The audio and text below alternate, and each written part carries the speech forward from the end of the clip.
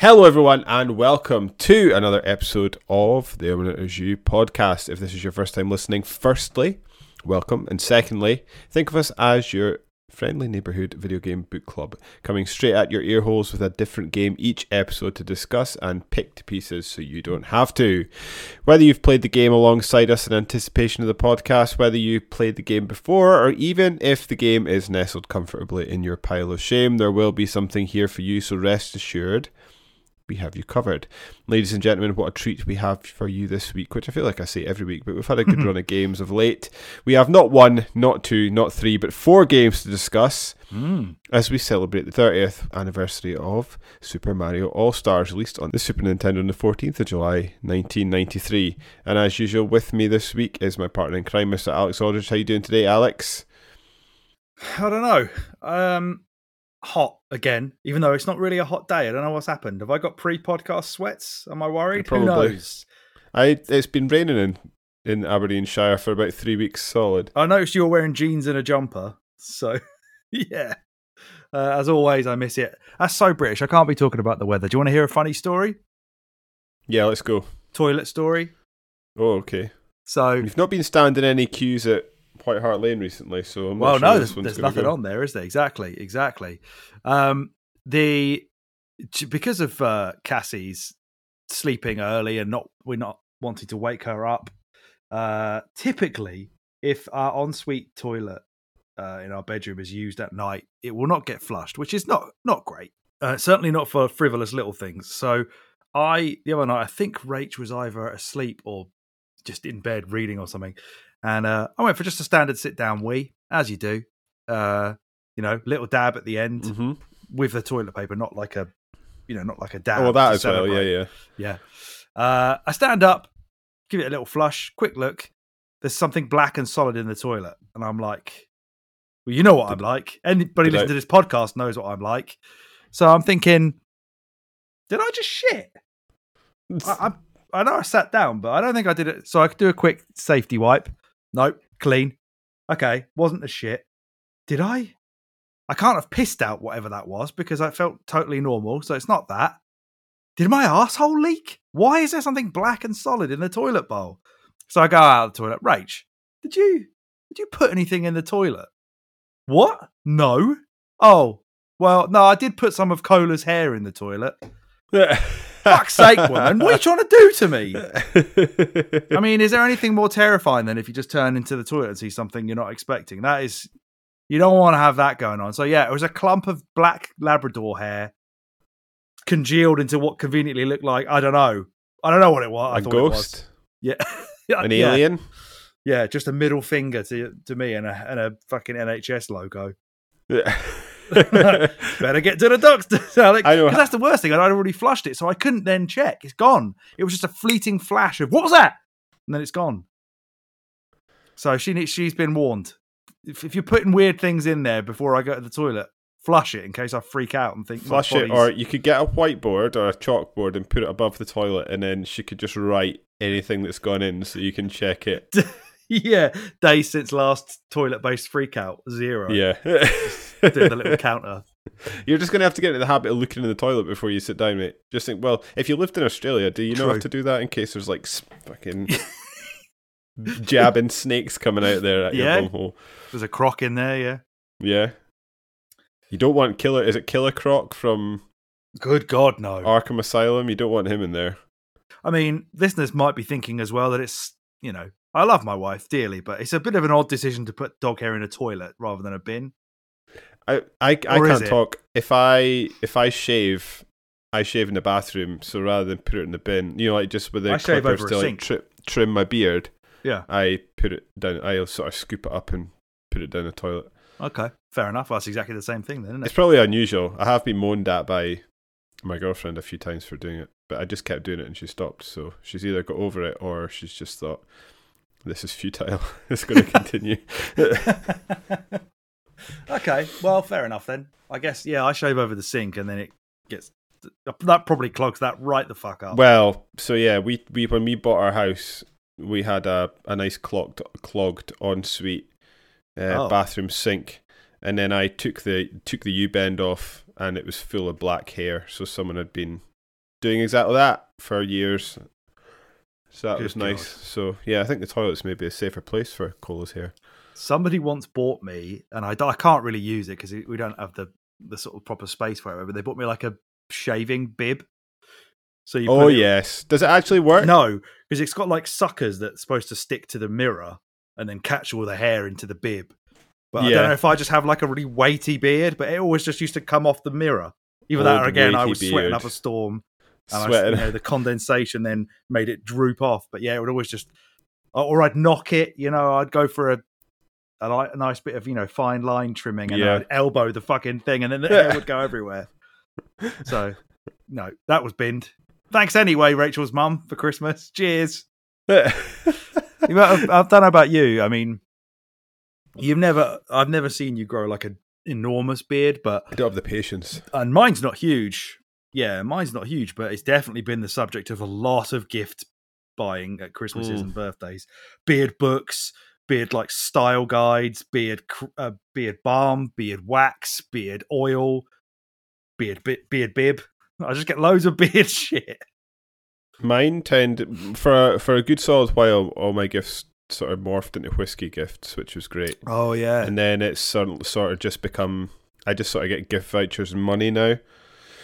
But I'm quite happy. So like from Annie's mum and dad, I usually get a gift voucher for that retro games shop. So basically that's I just perfect. go in there. Yeah, I just go in there and I've just got, right, this is what I've got to spend, and just look for stuff until I've spent the money. And usually spend more than I've gone in with in terms of vouchers. Oh god. Right, okay, here we go. Speaking of spending stupid stuff, I've done some more bullshit buying. Yes, so what have you been doing? We're spoiler everybody, we're going to do another music tier list later on. But David from S to D will have a little quick tier list of what Alex has bought on eBay/CEX in the last. There's only 3 games to go through. It wasn't a massive splurge. So first of all, we have Pro Evolution Soccer 6 on the PlayStation 2. Yep. For 50 pence. Yeah, that's S tier. Got it to be. I often have thought, well, not that we live close to each other, but if we ever lived close to each other, a fun sort of like YouTube video series would be to pick like game series and sort of work our way through them. So like, we're going to do wrestling games for a month, and then we just play different wrestling games. One of which would have been like Pro Evo / football games over the generations. I think that would be a great one. So a Pro Evo game is spot on. Also, Pro Evo up to this point, I think the days are done now. But up to this point, the Pro Evo has done me solid on the video on our draft. This is why I bought episodes. it, which is going to be a running theme for all these things that I bought. Because I also went ahead and bought Trauma Center. Whatever it was, I'm interested to see what you think about that, because I'm sort of dimly aware of those games.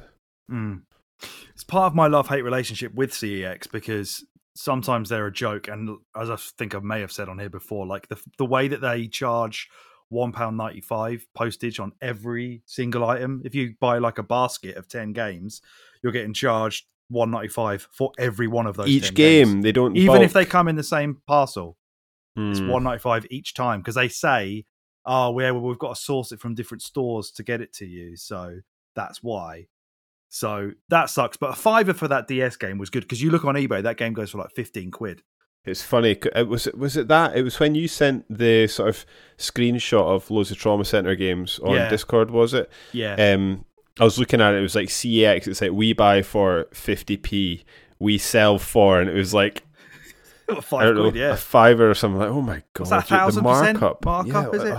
The markup is absolutely insane. They make. Yeah, I'll never forgive them for selling that PS5 for £720 when it was scarce. That's disgusting. That's professional scalping, high street level scalping. And the final game I bought was Ridge Racer 7. Yeah, that's another S tier. That one. I hope KDB Hopefully. picked it. Well, based on that, yeah. in the last draft. I don't even think it got. What did it get? Like 81. Wasn't massive as he probably. That's another series I'd like to go on a deep PS3. dive of. Is the old Ridge Racer games. Yeah, it's about time I played one. I've never played any. I think even in an arcade. I've not played a massive amount of them, and I've got a vague memory of sort of like I really liked them back in like the PS1 days. So I played. Is it like 1 and 2? I think is on PS1, if I remember correctly. I really liked those, and then I sort of had a massive hiatus, and then I think I didn't play a Ridge Racer game till the PS3, and I didn't like it. There's like a certain brand of racing game. And the only way I can think to describe it is it's like the car on the screen, someone has stuck a metal pole through the roof into the ground, and rather than like and it's like when you turn corners, it's like the car turns on the axis of the pole. It's the only way I can think to describe that. Mario Kart 64. V Rally did that. One of the V Rally games, not all of them, but at least one of them. And like as soon as I notice it, I'm like, I can't play this racing game. How good is a rally game? I haven't played a rally game in 8. I started playing a bit of Dirt 5, but I never really got anywhere with it. I think like every few years I've got like a massive deep dive into a rally game in me. The problem is I think Forza Horizon's eating the lunch of those games. Yeah, it has. Maybe I just need to stay away from them for a while and go deep on a Dirt. Because you're right. Like I'd like to do that. Yeah, Dirt 2 was the one I lost so much time. I was even playing that online and stuff. That was magic. That game. You got me into Dirt in general. So whatever it was that you loved, I think I must have bought as well. Because I'd never even looked at them until you told me how good they were. They're so much fun. Yeah, and even like Sega Rally on the 360, I really like Sega Rally. I think it's called Revolution, but I haven't played that in years. That would be a fun. Maybe like. On our downtime at lunchtime, so we're not doing anything, we just need to, or just text each other, make a spreadsheet of like, we'll pick a theme, and we'll just start listing, try and make our top 10 games within the theme. Oh yeah.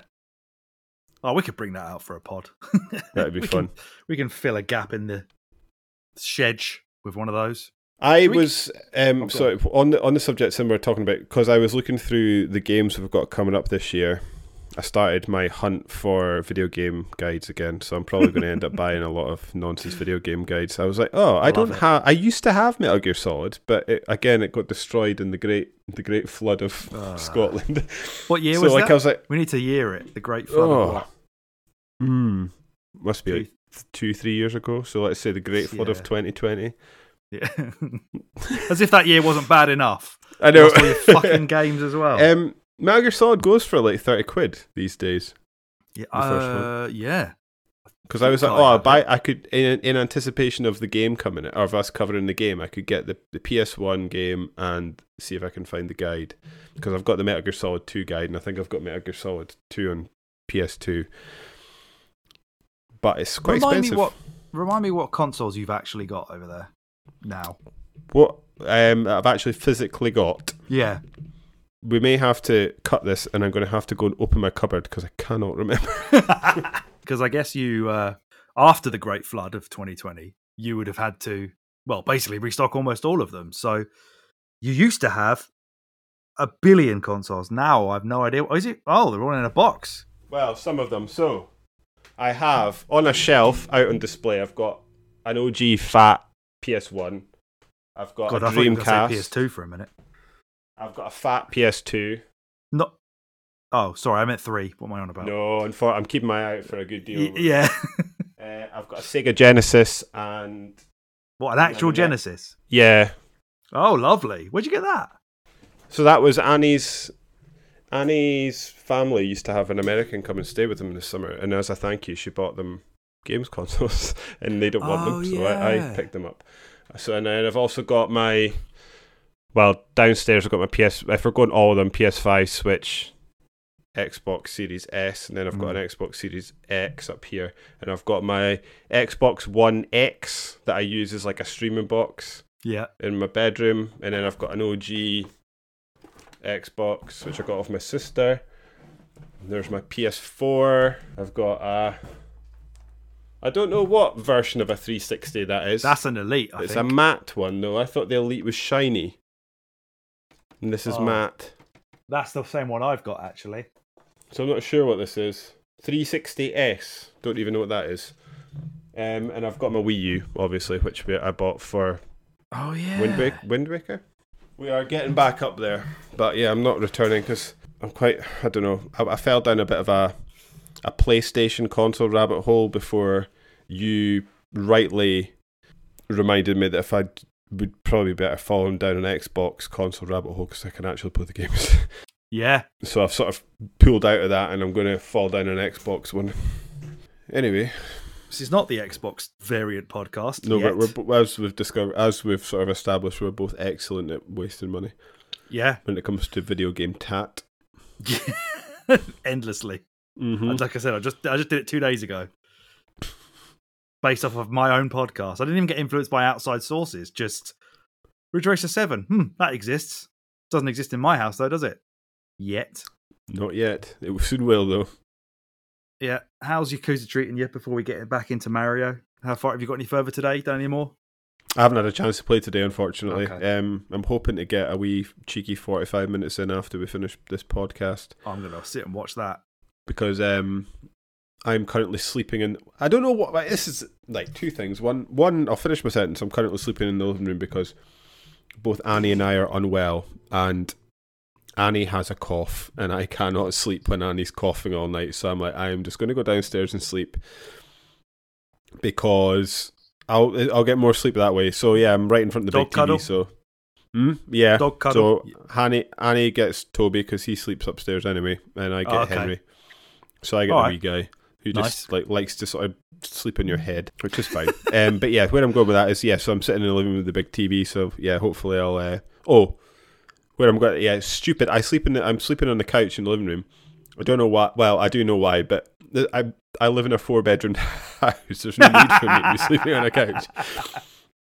That's brilliant. It's just because of the TV down there, I guess, right? It's because there's a TV down there, and there's like some junk on the spare bed, and I can't be bothered taking it off, so I just it's easier to go downstairs. I could just pick it up and put it on the floor, but that's too much effort, so I'll just go downstairs. Plus, don't you need maximum distance from the coughing as well? I assume like a level of the house between you two would work better than a door. Yeah, exactly. If I was just in the other room, I'd probably just build a heater through the wall. Whereas maximum distance, you're right.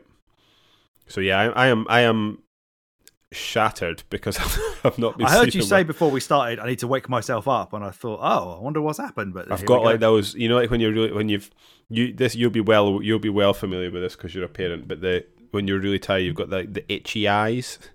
Mm-hmm. That's what I've had all day today. Yeah, I did not sleep well. Was it last night? Yeah, it was last night. Were you worried about pooping black? Oh no, that was after a while. I did think this is definitely something Rach has put in here, but because it was such an odd shape, I was like, but what could she have put in there that looks like that? Why is it in the toilet? But last night Cassie woke up screaming about midnight, which is one of the rare evenings where I was trying to sleep before midnight, and a few days prior, like during her daytime nap, she was like screaming, and Rach decided to like ignore her because typically that's how she's going to learn to put herself to sleep. Is we're not going to come in every time you cry, or you're just going to do it forever. So Rach ignored her, and she cried for about an hour and a half before Rach decided to go in and be like, right, it's not going to work then. Realised she'd done a massive shit and felt she was like a horrible mother for ignoring the fact that Cassie had a legitimate reason to not be sleeping and was crying, but she can't tell us that. So no. So last night she's screaming and crying, and I said to Rach, like, do you want me to go in and check that she hasn't pooed? And as I walked in to her room, she was stood up in her cot and she like backed away from me. Then I picked her up and she was just screaming mummy and no. And then as I sat on we've got a chair in there to try and give her a cuddle, she was just like kicking and pushing me away. That was horrible. So I just went back to bed. I was like, Rach, you're going to have to go in there. That's probably my first like proper rejection from my daughter. I'd just be like, no, mommy, while I'm trying to give her a cuddle. She just like does not want me. Then this morning, fucking whatever time Cassie wakes up, 7 o'clock or whatever, I hear, Daddy. Nah, fuck you, kid. You had your chance last night. Calling my name now. I'm sleeping. Shut up. That'll teach her. Yeah. for emotions she doesn't understand. She probably had a nightmare or something, or didn't recognize me, or couldn't smell Rachel and the things she can provide to a kid. But it sucked, and I'm exhausted as well. So, ladies and gentlemen, we'll try and bring the energy back for you as we talk about bringing it back. What I would say is probably once regarded as one of the greatest packages, certainly value for money in gaming, until 2010, where they brought it out on the Wii, and everyone thought it was the worst. Yeah, because it was just the same thing on the Wii with a soundtrack CD and nothing else. No Game Boy games, no Mario World, nothing. Great video game packages. I try like Mario All Stars is definitely up there. The other one that jumps out to me is the orange box. Oh yeah, that's a great spoiler. One. That's on the next draft. Is it? Oh, I've already got my 2007 list done. He's ready. They eventually made it a pack-in as well. I assume one of the earlier pack-ins for the SNES would have been Mario World, but I think that's how I got it, because I never had a box for the game. Oh, okay. Nintendo did that annoying thing. They did it with the N64 as well, where they wouldn't give you a box, because I used to have GoldenEye without a box, because didn't get it because it was a pack-in. Oh, really? I thought I got a GoldenEye one that came with it, but it came with that shitty silver boxed one. I thought I've got a box. Did it with Wii Sports? I think you got a box for that at first, and then after a while, it wasn't that little anymore. Cardboard slipcase. Yep. I do have a GoldenEye box now, but I had to go looking for that. Yeah. I didn't get it with my N64. Right, I even remember opening up my N64, and it had in the polystyrene there was a little slot with GoldenEye in there. Oh, okay. Have you still got that? No. Alex, remember the flood of 2020. Come on, you haven't got the box. Oh, no, I don't. Damn it, I thought I did, because I gave my N64 to my sister, and then she gave me it back, but she gave me it back in like 2019. So. Ungrateful. Yeah. Who gives back an N64? I suppose it was always going to be a loan. You don't keep a David Smiley console forever. That's for damn sure. Unless you, of course, you are nature and water. The only thing I've never managed to wrestle off her is she's got a Game Boy Color that I've got my eye on. Every time I touch it, she's like, "You're not having it." I'm like, okay. What does she want it for?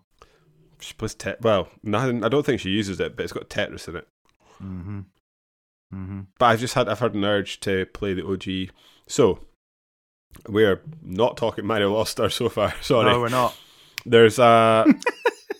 I'll need to figure out what it is. In fact, I'm going to have to find it because it's not fair to the listeners. But I sort of like to stick on a YouTube video as I fall asleep, and I've started putting on Josh Strife Plays, and basically these are like 2-hour-long videos where he just calls it "Was It Good?" and he basically talks about the game and goes through each level and talks about each level about a particular video game. So he's got things like Chrono Trigger, which is like 2.25 hours. He's got Max Payne. He's got Croc, Medieval, God of War and stuff. So I've been sort of slowly dripping my way through that, and I can't remember why I brought that up. What were we talking about? The Game Boy Color. Oh, Tetris? Yeah, so one of the ones, I watched him play. He's played the red and blue Pokemon games, which put me in the mood to play Pokemon. I was just laughing at this could have been renamed to Two Nearly Middle-Aged Men Forget Stuff. What we were just talking about. Both of us fuck, what were we saying? Forgetful, being rejected by children, sleeping on the couch. Can't nick a Game Boy. What's your sister's name again? Tamara, give him the fucking Game Boy if you're listening, please. I've got some Pokemon Blue to play. Although in the start of the Josh Strife Plays episode, he says, I had Pokemon Red because only real humans pick red or something. He just absolutely had a massive... he had a massive dig at Squirtle, that's what he did, which was like my go-to Pokemon in the first 3. You don't have to pick the blue one because you bought the blue game. What's his name? Josh. Yeah. Come on, mate. You can still pick the red one. You need to find a friend and then swap the first 3 anyway. That's how the game works. And then it becomes trivial for all of it. Because you've got the 3 starters and it's just a joke. As I've said many a time, I've got blue and I've still got Mew on my cart. So I wonder if that makes it worth more. It must do. Hopefully, yeah, it should do. More. Until it corrupts because Nintendo won't save and all that. Yeah, or the battery. Well, exactly. You have got to be careful with it. If you start a new, basically, that's hilarious. If I ever want to start that game again, I basically have to find another Game Boy, get a link cable, trade him away, and then get him back again. Yeah, and if I find myself playing that game and you saw me play and you were like, oh, you've put me in the mood to play. You basically got to find another copy of the game as well, so that you can not lose your previous save. Anyway, Mario All-Stars.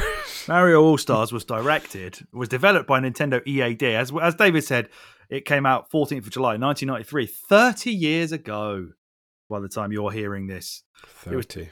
It was directed by Takashi Tezuka, who is still a very high-up member of Nintendo. It's mad how many of them are still there. Is that just like a Japanese culture thing? No, because I don't know if PlayStation's got quite the same. It's got PlayStation's got Yoshida, I guess, Shuhei Yoshida and Kaz Hirai. Is he still there? I don't know, because he was the big. Was he the big one, or yeah? Was that his name? Kaz Hirai? They sort of do a stint. It's almost like a politician, because Shuhei Yoshida used to be sort of the big boss, and now he's off in a little corner doing something now. Was that really the big guy? I thought he had a different name. Kaz Hirai. Ken Kutaragi. That's who I'm thinking. Ken Kutaragi, he's another one, yeah. But you're right. Kaz Hirai was chairman and CEO for a period of time. Kutaragi was his former Sony CEO. He ain't no mo. He also had designed the sound processor for the SNES. Oh. Huh. Guess that's what they did back then, right? Yeah. Yeah, so Takashi Tezuka at the time, although we all associate Miyamoto with the creation of Mario, correctly, he was actually the director of basically all the Mario games other than the first one. So he directed Lost Levels, directed Mario 3, directed Mario All-Stars, directed Mario World 2. So you'd recognize him if you saw him. He also directed Link to the Past and Link's Awakening. So the guy's, got chops. Underrated legend of the company. Yes, I would say. I feel like that is a good enough CV that we should all know his name in the same way as we know like Miyamoto and stuff like that. I would say so, yeah, because he didn't create the games, but he certainly... Iwata. Yeah. I need to read that Iwata Asks book. I bet there was some talk about, maybe not in the book, but there's so many of those interviews. I think he has talked about Mario All-Stars before. Maybe just with Koji Kondo talking about the soundtrack, but we'll get to that later. I feel like you've probably got this in your notes anyway, but I feel like I every few years forget that how much better the Mario All-Stars versions of the games look than the OGs. So like, do you think they play basically exactly the same, but I assume you prefer them for that reason? Yeah, absolutely. Because I was like looking at various, because sometimes there's a few levels over the courses of these 4 games that I just got completely lost in. Mm-hmm. And I was like looking up guides on how to get through them, and yeah, I was like Mario 2 especially, and 3. I was about to say, like, that's amazing for a lot. Oh my god, they're like so different, and I just never realised that. I think it's probably because other than Super Mario Brothers, my first interaction with these games was on Mario All-Stars. I definitely played 3 on a NES first of all in about 1990, 91 when I was about 4 or 5. Because I remember a rich family friend had like a NES and he had everything on it. Yes. I don't know when I actually did play Mario All-Stars. Probably again at a friend's house, and I don't think I owned it till I was in my late teens, early 20s. Oh, really? When I got the Mario All-Stars World version. Yeah, I didn't really have a SNES as a kid. I just friends had a SNES, and then I had a Mega Drive. Because, we're British, right? That's what we did. That was our lot, was Mega Drive. Mario All-Stars is the second highest selling game on the SNES with 10.5 million. The SNES itself sold just under 50 million. So you're talking 1 in 5 owners has got a copy of the game. Do you want to tell me the top 5 SNES Mario games? All-Stars, Super Mario World. That's number 1, 20.6 million. Link to the Past, is that in there? Because I know, I was going to say, up until the last couple of Zelda games, they notoriously are like darlings to the Nintendo fanboys, but they don't sell massively well. Yeah, exactly. So I've got 2. I might struggle here. What else would be? You've got 3 to go. Oh, sorry, yeah, you've got 2. Yeah, 3 left. We've talked about one of them on this podcast. Oh, have we? 3. Mm-hmm. We've talked about one of them on this podcast. It's been a podcast episode, yeah. Oh, is it? So has number 6, but I was trying. Super Nintendo games. Well, Super Mario World, we did that. Yeah. And then we're doing All Stars. Yeah. What other SNES game have we done? This year. You're going to have to tell me. I'm having a complete mind blank. Donkey Kong Country. Oh, so we did. Yeah, Donkey Kong Country. Then you've got 4 and 5 to go. One of them is by Nintendo, one of them is not. Chrono Trigger didn't sell very well, did it? No. Is that a Final Fantasy? Is that a sports game? No, neither of those. Like I say, one of them is still a Nintendo game. Number 4 is a Nintendo game. Number 5 is... F-Zero wouldn't have sold well enough.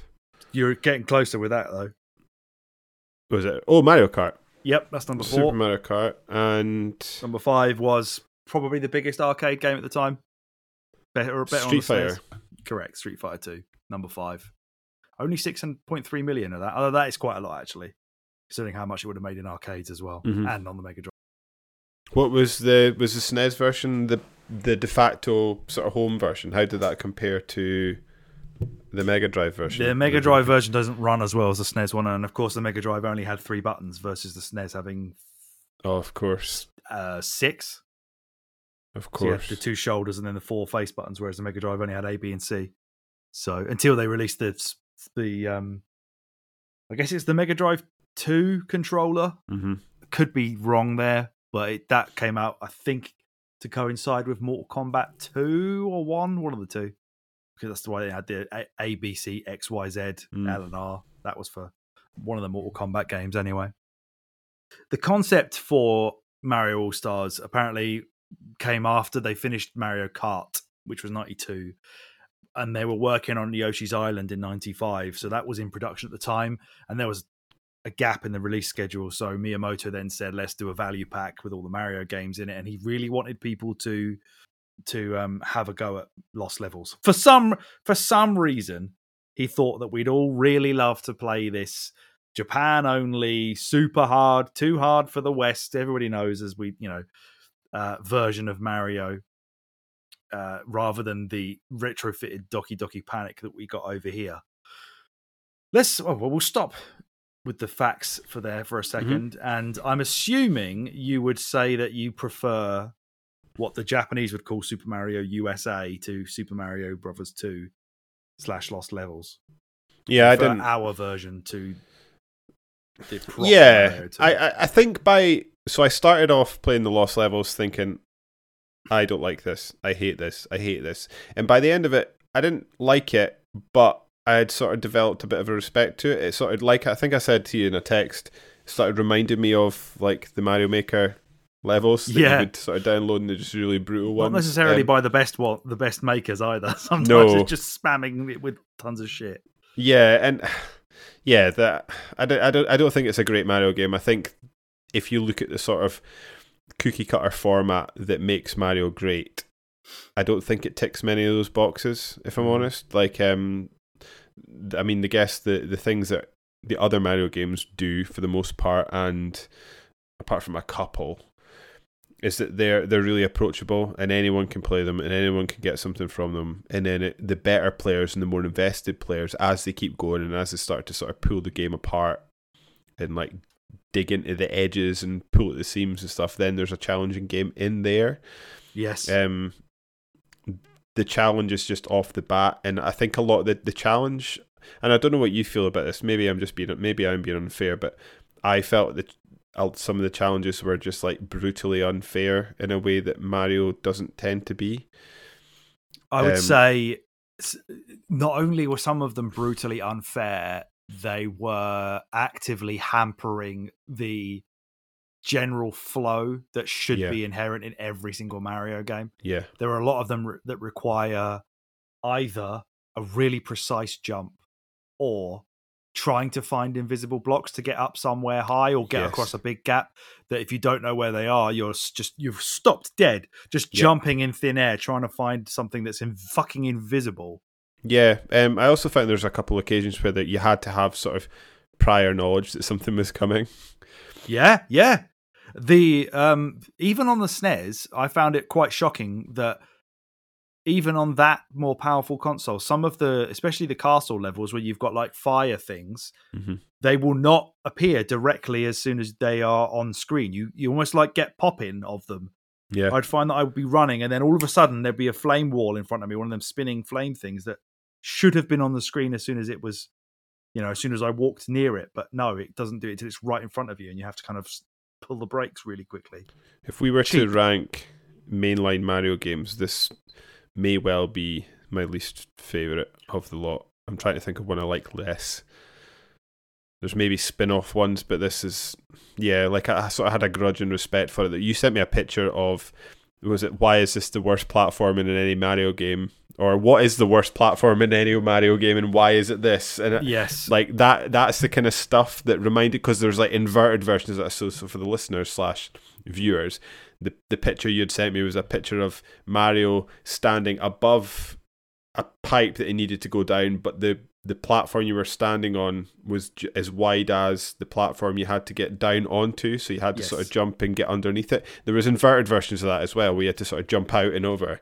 And you would do it late in the levels as well, so if you messed up, it would kill you and then start you again. Yeah, that's World 8-4, that is, that jump that you're talking about. I swear that must be infamous, because there's also a fucking piranha plant coming out of that pipe you've got to get into, by the way.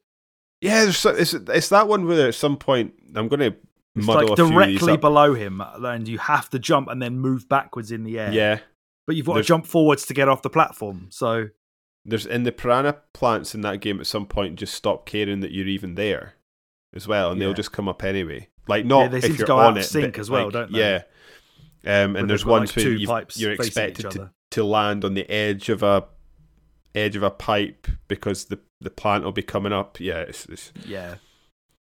I don't think it's a good game. No, do I. They clearly knew that as well. Like they said, it was too hard for us to play. Which we've had this discussion on this podcast before, where based on that and that alone, I assumed Japanese gamers are elite. They are way better than us.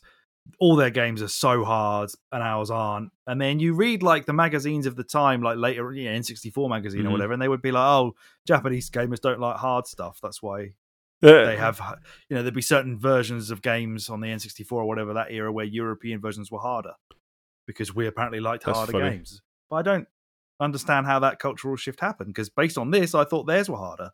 Yeah. It's like always, but apparently not.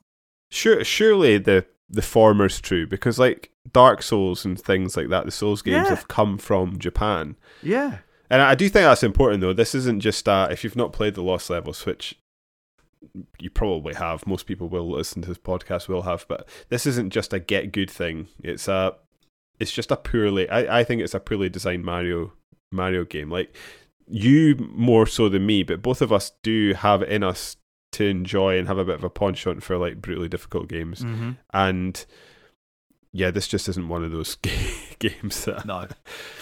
And they still knew that for the SNES version, because it's the only game on this whole package, I think, where you can save. It will save your progress to the level, and then you start. Well, is that it? level. Okay. You don't even have to. If you game over playing Lost Levels, you could do that level again. It doesn't even take you back to the start of that world like it does in Mario 1, the original, or in all the other ones. I think if you have a game over in Mario 3, doesn't it kick you back to the start of the world, I think you're right, the map that you're on? And Mario 2 probably would as well.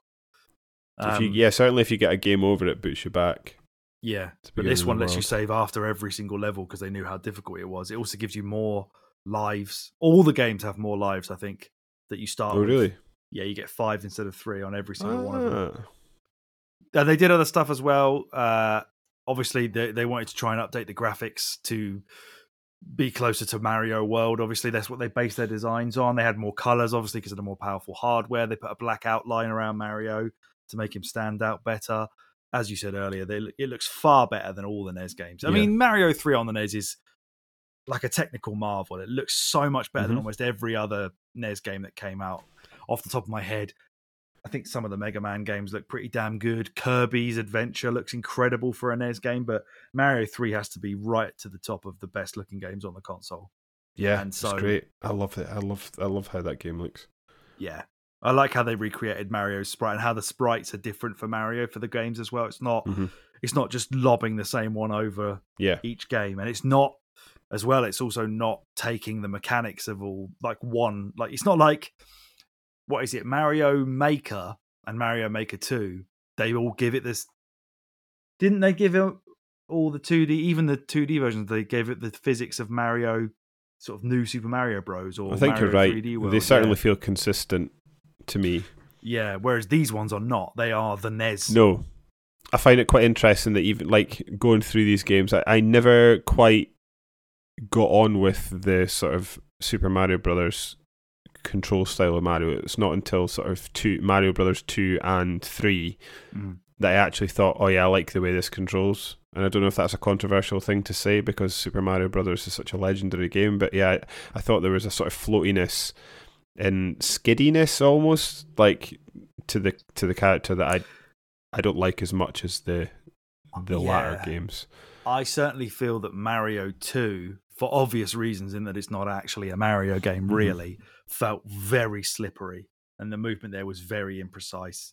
I wonder if it's that it does have the sort of more, to me anyway, it has the more responsive air movement, and I wonder if that's perhaps the thing. Mario does have a little bit of it, but it's less of it, whereas even Mario Brothers 2 to me was quite, you're right, there is a slipperiness to the characters, but there is a responsiveness in the air, if that makes sense.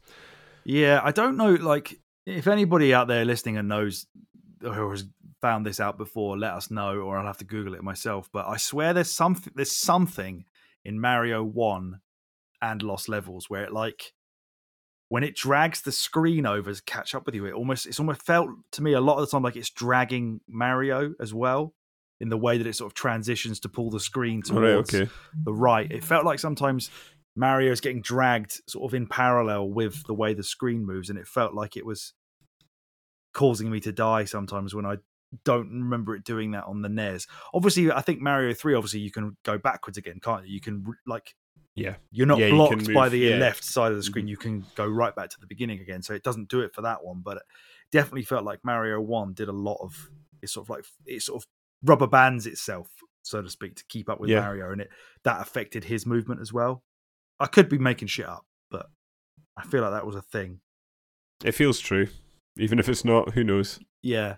But I mean, creating the original feel of the games is one of the first, they were really, really keen to do. So they left all the level designs and Mario's movement completely unaltered game by game. They didn't add any new animations or actions. All the alterations were apparently made by hand as well. Oh, really? One of the level designers, or I can't remember what his position was, but he basically had the original Mario Bros running alongside while he was working on it so that he could compare it side by side, sort of frame by frame as he was doing it, which is fucking incredible. So these are full on remakes then? Games. They're not? Yeah. They just sort of, they sort of must have remade it by hand, I guess. Well, they altered it by hand, so maybe not. Maybe it was sort of pulled into the new graphics engine. They just pulled the physics in there, but then if they wanted to make anything different, because you can look at the differences on the Mario wiki, and there's just almost an infinite number of tiny little changes. So I think when they did that, they went in and just did it by hand, took something out, put it back in again. They kept glitches in as well. They consulted people who worked on the original games during development. But as I said, they did make it easier. They gave you more lives. They added save options, obviously because now you had battery backup in the cartridges, and save points, as I said earlier, were after every level of the Lost Levels to make it easier for us. That's the main stuff that they changed. For Mario 1, obviously during a game over, you get a choice to continue, save and continue, or save and quit, which you didn't get in the original. I think it just started you from the whole thing again. So yeah, Lost Levels, you start at the beginning of the current level. If you die, Mario Brothers, the original, then you start at the beginning of the world, just like the original one that you did. And in a 2-player game, apparently for Mario 1, one of the big changes there was that the second player now starts after you finish a level, rather than just if you die. So they kind of copied the Mario 3 Mario World style of level or die. Whereas I remember, like that kid I said who had the NES, I would go to his house, we played Mario 1. He would keep going and going and going. because it was his console. And then if I got my go and I died, it would be straight back to him immediately. So I used to just sit and watch him for ages because he just wouldn't die. It was really annoying. Right, but let's talk about Mario 1, because we talked about lost levels. We'll get more on that in a bit. But you asked me before we started about how we would rank these games, which we'll get into after we've talked about all of them individually. Mario 1, I mean, now even with the SNES coat of paint, you can tell how sort of nascent stage it was in this idea of what this kind of game is. It feels very basic. The levels are incredibly short. It does feel basic, and you're right. I was actually quite surprised how short the levels and the game felt. I thought wrongly that when we were undertaking Mario All Stars, I was like, oh, this is a chunky boy that we're going to be getting through, but wasn't at all. Like, each one is 3-4 hours max. But yeah, I mean, Mario 1, what did I say? I beat it in 10 minutes the first time because of I've just got the muscle memory of where the warps are to get to World 4 and then to World 8, and I did it, in like 10 minutes or so. But even the full game is, I'd say, 2 hours maximum. Mm-hmm. Short. It's iconic, obviously, for a reason. It invented, well, it revived gaming as we know it. It revived gaming. I think a lot of gamers sort of our age, and by proxy, everyone a lot younger. I think a lot of people that play video games is either like directly or sort of once or twice removed are gamers because of this game, probably. Whether that's like, I don't know, people of our generation. Well, I'd even say maybe us, but there will be people our age. But then also, I guess we could also be slightly removed from that. But like, yeah, you're right. It saved the industry, and it also like think of the millions of people that fell in love with games because of that game. I mean, I think that you're talking to one of those. Yeah, people, I mean, I think for me that this broadly applies to Mario All Stars. This is the first proper, like, I mean, it's a package of games, but it's the first time I can remember sitting down for hours and hours on end playing a game. It was this All Stars game, so it was like, minus the lost levels, because even as a kid I didn't like it. I would just sort of cycle those 3 games over and over again quite happily, and this is the first of that. And then obviously All Stars is a sort of remake of the original Big Daddy, and it's like the Madonna of video games, Mario, in that, like, that was that 1986 that game came out, 87. Yeah, I think 86. It might be 84 and 85 in Japan and the rest of the world. It came out, and like Mario, look at the size of the movie that was. Like, he's still one of the biggest. He's now no longer just one of the biggest video game IPs. He's now one of the biggest IPs, surely.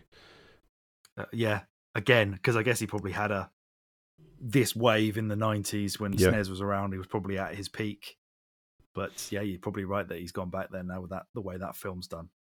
And even you think of like his big stuff like this, his big like competitors over the years, or sort of like when Sonic was his nemesis. Like, Sonic would not exist if it wasn't. Sonic is a direct competitor of Mario, and the Sega consoles probably sprouted up, or were allowed to sprout up and be successful as they were for as long as they were, because of the way Nintendo sort of shepherded and reinvigorated the industry. Absolutely. Such an important game. No question, yeah. And it's not a bad game by any stretch. It's a good game. It's still fun. I just think compared to some of the other games in this package, it's just showing its age a little bit, which is fine.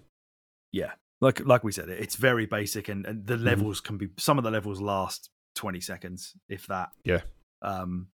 I feel like, which is why I've long since sort of felt that, like, Speed Mario, this is where I would employ that the most, is that there is no thinking for these levels. It's just go you've done as it so fast much, as you I just can. go and do it. Yeah, exactly. I found myself it sort of gave me the notion as I was playing through, because of how short it was, and I sort of did the same as you. Well, you already realised it, but I did the same as you and realised how short the levels were and how short the game was. I was like, isn't it funny that Mario started off this way and then it became a bit more of a meaty thing, and then when the sort of 3DS and the DS became a thing, and then subsequently the Switch, like, Nintendo became aware that you were going to be picking it up and putting it down, picking it up and putting it down. And you maybe like were playing it on a bus. You didn't have hours to dedicate to sitting in front of a TV screen because these were mobile devices. They were going to have to be shorter, sharper experiences. Then the level sizes sort of shrunk down again and became these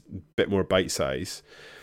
And now they're well, I guess we're sort of, because of Super Mario 64, they're a different thing now. But yeah, I just thought it was an interesting realization. Yeah. And then, yeah, I guess as we've already briefly touched on, Mario Lost Levels is technically the sequel to it. It was, I suppose, well, certainly in Miyamoto's eyes, the reason that this thing should have existed, because that's what he wanted us to experience. I just think it's the worst, as you said, rightly so. It probably may well be the one of the worst Mario games ever made. And they've never gone back to that well, really. So I think Nintendo may agree with that as well. It's not really talked about, and that level of difficulty in a Mario game has hardly ever been replicated, if ever. I mean, I guess Super Luigi U's probably one of the harder Mario games. I don't think I've played that. That's excellent. That's the best of all the new Super Mario stuff. Oh, I'll need to get to that as well then. Maybe off to Vinted to see how much that is after this podcast. But yeah, for a company that is obsessed with being sort of family orientated and being accessible, this game is neither of those to me. I just felt like they weren't prepared for the popularity of it and probably how quickly they had to put this out. And remember, of course, Lost Levels, or Mario 2, the original one, is only on the Famicom Disk System, which is maybe they were quickly trying to get something out to make that thing viable, when clearly it wasn't, because it disappeared afterwards. But this just felt like, what do we do then? Well, more of the same.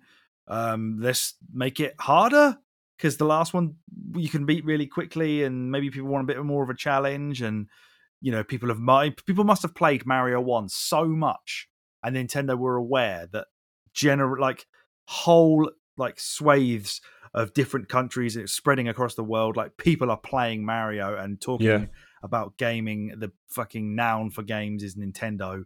They must have thought like, people must play this game so much that they must find it really easy, and we need to really challenge them so that this will last them longer. They have longer to get through this game, because now they must know Mario so well. We need to surprise them with different things. So now you've got shit like the mushroom that then like kills you instead of makes you feel, makes you Super Mario. You've got like there's one where like if you go over the flagpole, I think it's level 3-1. If you go, there's like a big spring at the end of the level, and you can spring over the top of the flagpole. And if you do that and you keep running to the right, you then get warped back to World 1. Oh, there's obviously there's obviously the inverse warp pipes as well. When some of them that you get where it's like you're in World -1. Do you remember like level, is it 8-2? There's like the flagpole, you have to find like a hidden block, and it's a vine that goes up into the clouds, and the flagpole's actually up in the clouds. Do you remember that? Oh yeah, that's right, yeah. Mm-hmm. Thought that was actually really cool, by the way. Mm-hmm. So I think that's maybe a bit of like naivety or inexperience at creating a sequel, maybe, to just didn't know how to differentiate it, because of course the actual Mario 2 we got wasn't a sequel. No, it was a different game reskinned. So you're talking like beginning of the NES kind, certainly in this part of the world, Mario 1. Right at the end of the NES is Mario 3. It basically spanned a whole console's life cycle before they managed to actually make a proper sequel to the original game that was worthy of being called that. Yeah, it just. I think I'm repeating myself now. I guess it isn't, because maybe that ethos wasn't in place by this point. But it just feels like an antithetical Mario game. It seems to go against the grain of what I would expect from a Mario game in almost every sense. Like, Nintendo are a company built on innovation, and unless they can innovate, they tend not to do things. They also, because of like we heard from Ubisoft recently talking about their Raven Rabbids game, and they felt that they shouldn't have put a second one out on the same console. Like Mario game, like Nintendo also don't like to double dip on their consoles. They'll sort of put a game out and leave it to exist for the whole generation of the console, and you probably won't get another one until the next one. Mostly a shame. Yeah. Yeah. Yeah, no, yeah. That's a very good point, though. I don't think the level designs are overly great. I just think like what we come to expect from a Mario game, this is not in almost every way, shape, and form, for good and ill.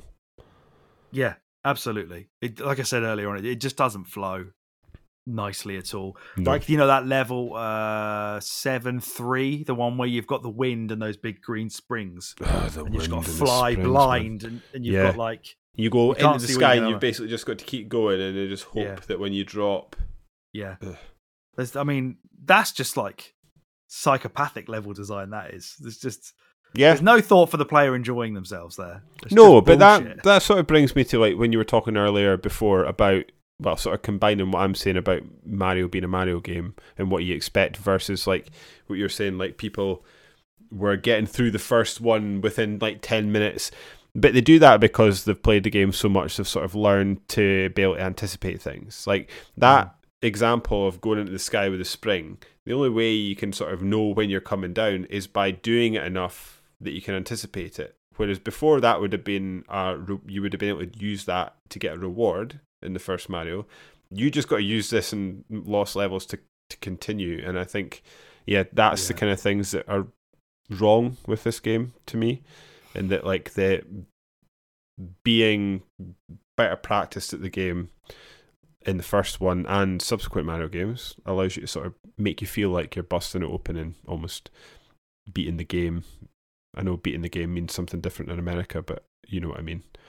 No, I completely agree. That Mario 1, you will learn the ins and outs of it because of like repetition of playing through it to get better and better. This game, it's going to be, the game is causing you so much struggle that you are having to repeat levels 100 times. I mean, Simon and I played this on the SNES version, not we played it on the Switch this time around because now we've got save states and we've got rewind, whereas Simon and I did this on the SNES and we were taking it in turns to do levels, and some of them towards the end of the game we were doing, like I said, hundreds of times, just banging our heads against it, swapping it over until you sort of can't take it anymore. You get, especially that, like, again, like that stupid one where you've got to go into the air and there's wind there. Even at the end of the level, there's like really tight little jumps. When you think all the shit's over, even to get to the flagpole is a real challenge. And we'd fuck up that last bit so many times.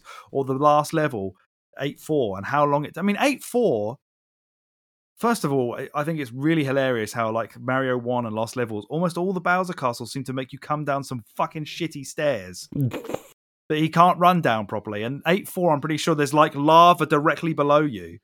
So if you walk forwards, you have to immediately run backwards or like in the air. Otherwise you go straight into lava at the beginning of the level. The amount of times we probably did that was like innumerate. And you'd get all the way through that level and then Bowser's just ridiculous. There's like fire going on. There's flames coming out the ground. He's throwing hammers. He's jumping. Get all the way to the end and then you die on him. It'd be so annoying to have to give Simon the controller after I got that far. Yeah. Whereas now, of course, I just rewound it and did it in the first try because fuck off. Exactly. So, yeah, I guess if we're ranking them as we go, number 1 is Mario, number 2 is Lost Levels. Exactly, yeah. Enjoy your time with you in the nosebleed sections, Lost Levels, because I've got a feeling you're plummeting. Indeed. Mario 2, Super Mario Brothers 2. Or Super Mario Brothers USA, as they call it in Japan. Funny to, well, not funny to note, but due to the controversy of the original manual, where Birdo is listed as transvestite, at least somebody, a boy who wants to be a girl or something. They just changed it to female for the manual for this game. I guess admitting it was probably a bit weird to put that in a game for children. Was that what they did? Because I couldn't quite remember. I thought they had just sort of said Birdo was male at one point and then female at one point, and then people drew conclusions from that. No, in the original manual, it says something like, he's a boy who either thinks he's a girl or wants to be a girl. I can't remember. That's an unusual call from Nintendo. Nintendo. Fiercely conservative company. Yeah. From a conservative country. And assigning it to what? A dinosaur thing? Yeah. In a children's game? It's very strange. So yeah, in this one, now Birdo is just female. and appears in almost every single level of the game. Yeah. One thing I didn't actually realize, now on the SNES version, it actually makes the use of the fact that you have 2 buttons for run, X and Y. So you can pick something up and run at the same time, rather than pressing Y and then pressing Y again to throw something. You can hold. Oh, right. Both. Okay. Yeah. Okay. So you can I get sprint you. and then throw it, kind of thing. Another change they made for the SNES version is that after you lose a life, you have the option to select another character. In the original NES version, you are playing that character you selected until you lose all your lives or you complete the level. Oh, are you? Yeah. Because I thought it was quite. I quite enjoyed and disappointed myself and got to the end and it tells you how often you've used each character. That's cool. Yeah. Yeah, I didn't know that. But you didn't use Peach at all, did you? Which I couldn't believe when I saw it today and you showed me that picture, because she floats in the air. She's like a cheat code. I use her in almost every level except digging ones where I have to pick Toad. Oh, Toadaroo. I just went straight Mario. I don't remember using Peach very often as a kid, so I think I've just never got into the habit of using it. I didn't like Luigi's jumping. Luigi's the very worst. Much. By far the worst. So I was like, stay away from that guy. Mario's not the best at anything, but he's not the worst at anything. He's sort of a middle of the road character. Quite standard. Thought he was fine. Yeah, and I think I never actually looked at it. I did look it up briefly today, but it was on Reddit, so who knows if it's true or not. But Toad can certainly dig faster than everyone else. Yeah, I heard because he apparently he moves faster. He's got a longer jump, but I never made use of that. He's got a longer jump. Interesting. I thought he had the shortest jump to compensate for the fact that he's fast. Maybe. Oh, but it's like being on the playground again. Just yeah, we could look it up, but yeah. You said you weren't as into this game. No, I obviously it's very, very much not an actual Mario game, so therefore it doesn't feel like a Mario game. They obviously made visual changes, musical changes. They made it feel slightly more like Mario than it would have done in its original guise, but it's all about a flow for me in a 2D Mario game. It has to be just an exhilarating sprint from left to right. You didn't find having to grab the key and run to the door? I love those. Oh, those are good. Yeah, those, and I do like the Birdo fights. Actually, There's something about that having to I'm jump. not sure on the the egg other and chuck bosses it are back in quite its as face. good. No, There's like the rat lad, and then there's With the his bombs. snake, and then there's the big dude at the end. Yeah, I don't know. There's just something about the feel of it that I can't get on board with enjoying as much as I would like to. Like I say, the levels are too maze-like. Some of the ones where you're going underground and you're going through different doors and you're getting lost, and it's the screen's like panning. It pulls itself down when you drop down levels, but if you go back up again, certainly the digging bits, I found that all the time. Like I'd start digging downwards, the screen then pulls itself down. But then some shy guys are going to drop on my head, so I've got to jump back up, and then the screen pulls itself back up really violently.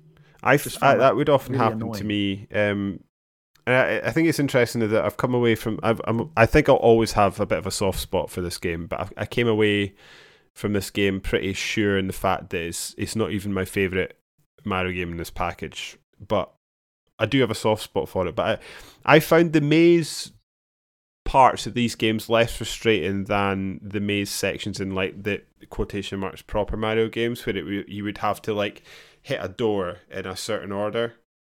Is it Mario 3 that does that? And Mario, the first Mario certainly does it, where you've got to go through. I like the Bowser levels where you've got to sort of. You like that?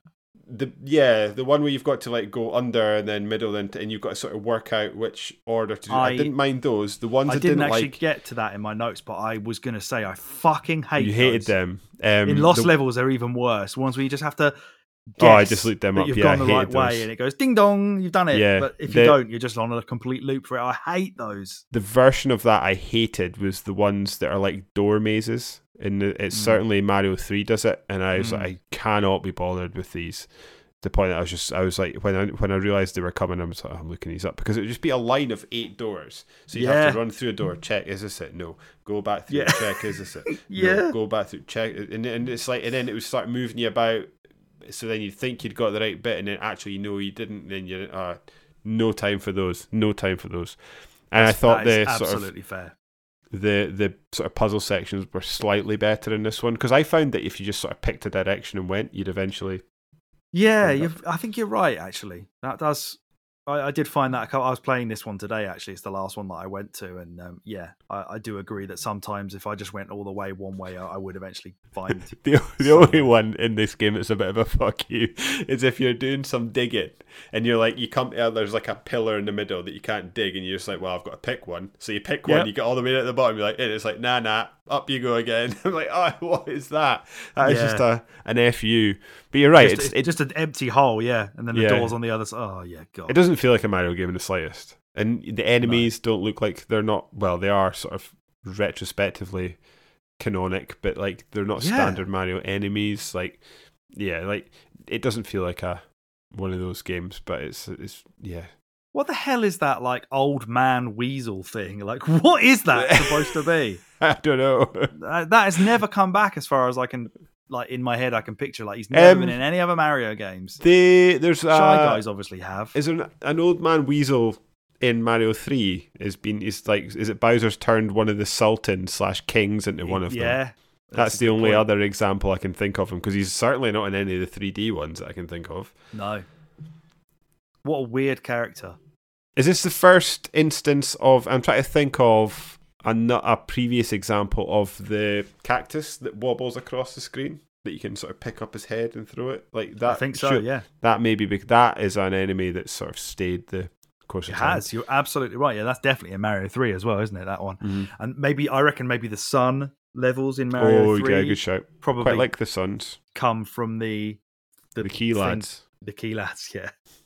They are terrifying. Absolutely. Yeah, you just got to. That's probably my favorite part of the game, to be honest. You just got, you got to grab the key and just leg it. You got to know where you're going, because like even if you slow down and start trying to dodge them, they will have none of that. They'll just get you. You can maybe dodge it a couple times at speed, but there's a couple times where I would like get sort of tangled up in it. If you stop moving and just try to like carefully jump over them, nah, they're not having any of that. And then like you've got to try and find a moment to either carry on holding the sprint button after you've picked it up, or when the screen's transitioning, I could probably press the sprint button now and he won't throw the key away. Yeah. Jesus Christ. Yeah, they are. Yeah, they gave me like proper shit me up as a kid. Like I couldn't do them. Yeah, they were far too hard. I really like World 4 in Mario 2, the one where it's like all ice, and two of the levels are probably some of the closest to a normal Mario level, where you're like, one of the levels is just like an onslaught of those little flying dickheads with spears, and they're all like different heights, and you've got to like duck under and then jump and then duck all the time. You're skidding on ice. I love those. And then there's whales for some reason shooting their water at, which hurts you unless you stand on it. Yeah, if you stand on it, so if you get it right up the backside, it's absolutely fine. Yeah. Walk into it, dead. Yeah, or injured. I assume because I think I'm going to be in agreement with you. I don't enjoy the way the health works quite the same. No. And I was just about to say that was going to be my next point, that I really hate how random those fucking potion things are. Where unless you know exactly where to throw it, like you might just throw it and get absolutely nothing. There's no mushroom there. It's just a black world. Every so often you just get a wee heart as well, just floating up the screen. Don't know how I triggered that. No, I don't know. I think you get a star if you get like. Oh, is it? Because I just actively avoided those. Well, not avoided them. I just didn't care. Because there was once I got a heart. When I was finishing it off today, there was a heart. I went down inside one of those little pots. Yeah. And I jumped inside and a heart started drifting up the side, but it was drifting up the side in a place I just could never get to. Yeah, like in the wall. What a waste that is. Yeah. Oh, God, yeah, that wound me up as well. Really, really weird game. It's definitely better than what they got in Japan. It's definitely, like, if we're now going back to ranking it again, this is now number 2 for me. I don't think it's better than Mario 1, though. Yeah. I like I say, I'm always going to have a soft spot for this game. I enjoyed it. I think it's partly the noise, but there's something quite satisfying about the way the characters pick things up and throw them. Yeah, that's fair. I enjoyed things like where you pull a bomb out and you've got to like time the throw so that it drops down and it would explode at the explodey walls at the right place. Like there's like little bits and pieces that, like you're saying, Birdo fights are quite fun. Yeah. there's bits and pieces that are fun, but it almost feel the more I think about this game, because you and I have spoken about this game a lot over the years in different guises and various topics and things like that, but like the more I think about this game, the more I feel uneasy about even considering it in a Mario list. Does that make sense? I completely agree with that. Yeah, it's a good game to me, maybe even a great game to me, but it's not. It's like, this is not your home. It's the only thing I can think of to describe it. Like, it just feels off being in a Mario list, and it's almost as if things they took from this game that you were mentioning earlier, like certain enemy types or whatever, kind of tie that to Mario, but they do it retrospectively rather than at the time when it. This is a Mario game because it wasn't, but now it feels, I guess, slightly more like one because of things like the enemy types or like picking stuff up. I mean, you could pick up the shells in Mario 3. That's definitely going to be as a direct result of them putting it in this game, or the fact that different characters do different things. Peach's floaty stuff, Luigi jumping higher, like all of that has carried on. A great shit. And that's another thing is, like, shells break when they hit things in this game. They don't bounce off walls and come back to you. They just, whatever they hit, they describe it. This is just coming to my head, and I was actually thinking about earlier when we were talking about the next game we've got coming up in the summer of Resi. Spoiler alert. I was like going through the list of like Resident Evil games we've played, and we're like talking about vibes and how this doesn't feel like a Mario game.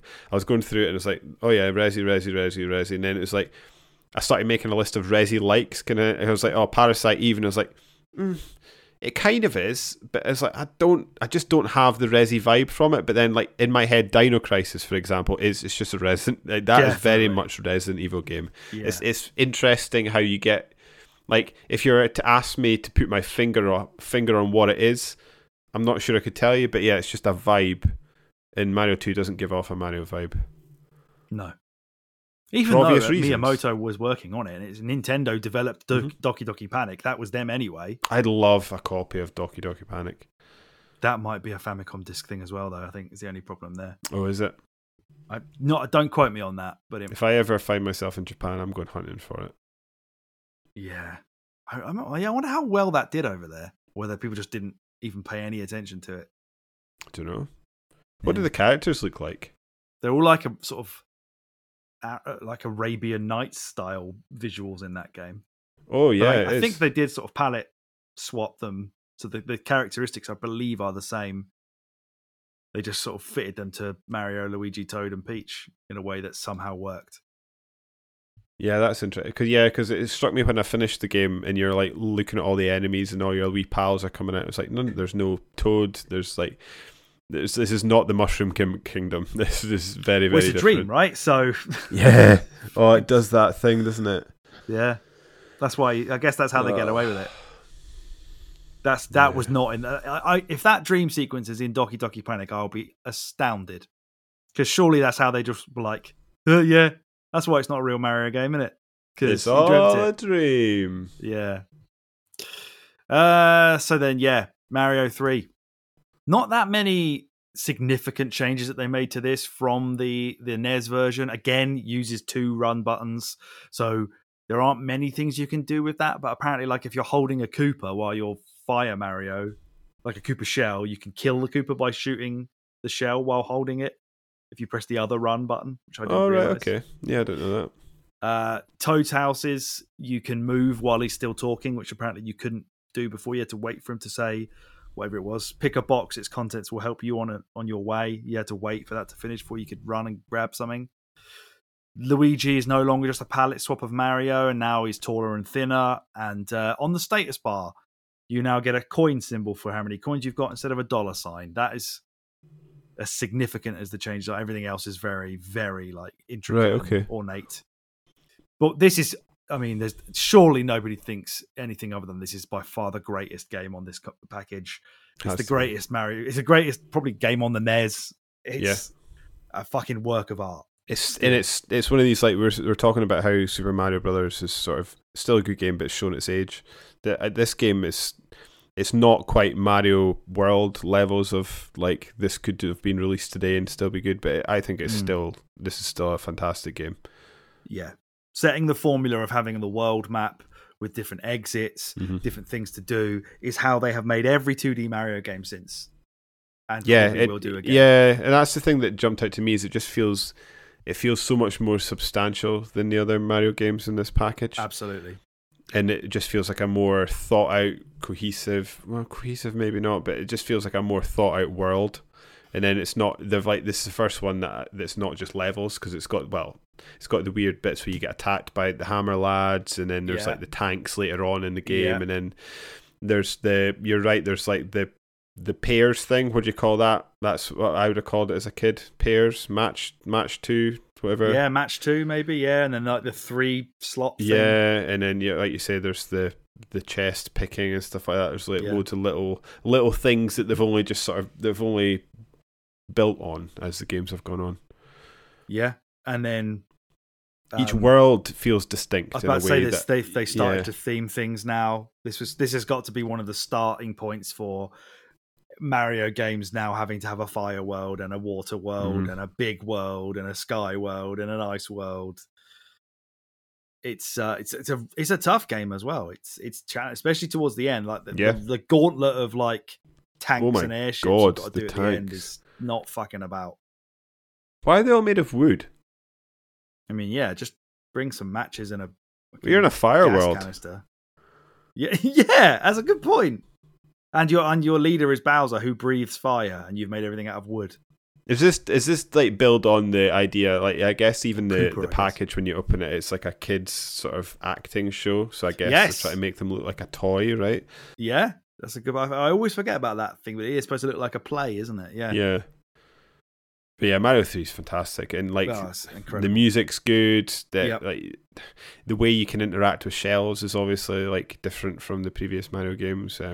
Flying, of course. I don't think you can pick up shells in Lost Levels and Super Mario Brothers. So yeah, it's like there was one bit that really I was actually half written a text that was driving me mad. There's like a sort of underground level where you've got to like jump on a shell, like have your Tanuki suit or whatever, grab the shell, run and fly up with it to a bit, and then you've got to drop it and use it to break blocks so you can get to a pipe and then continue the level.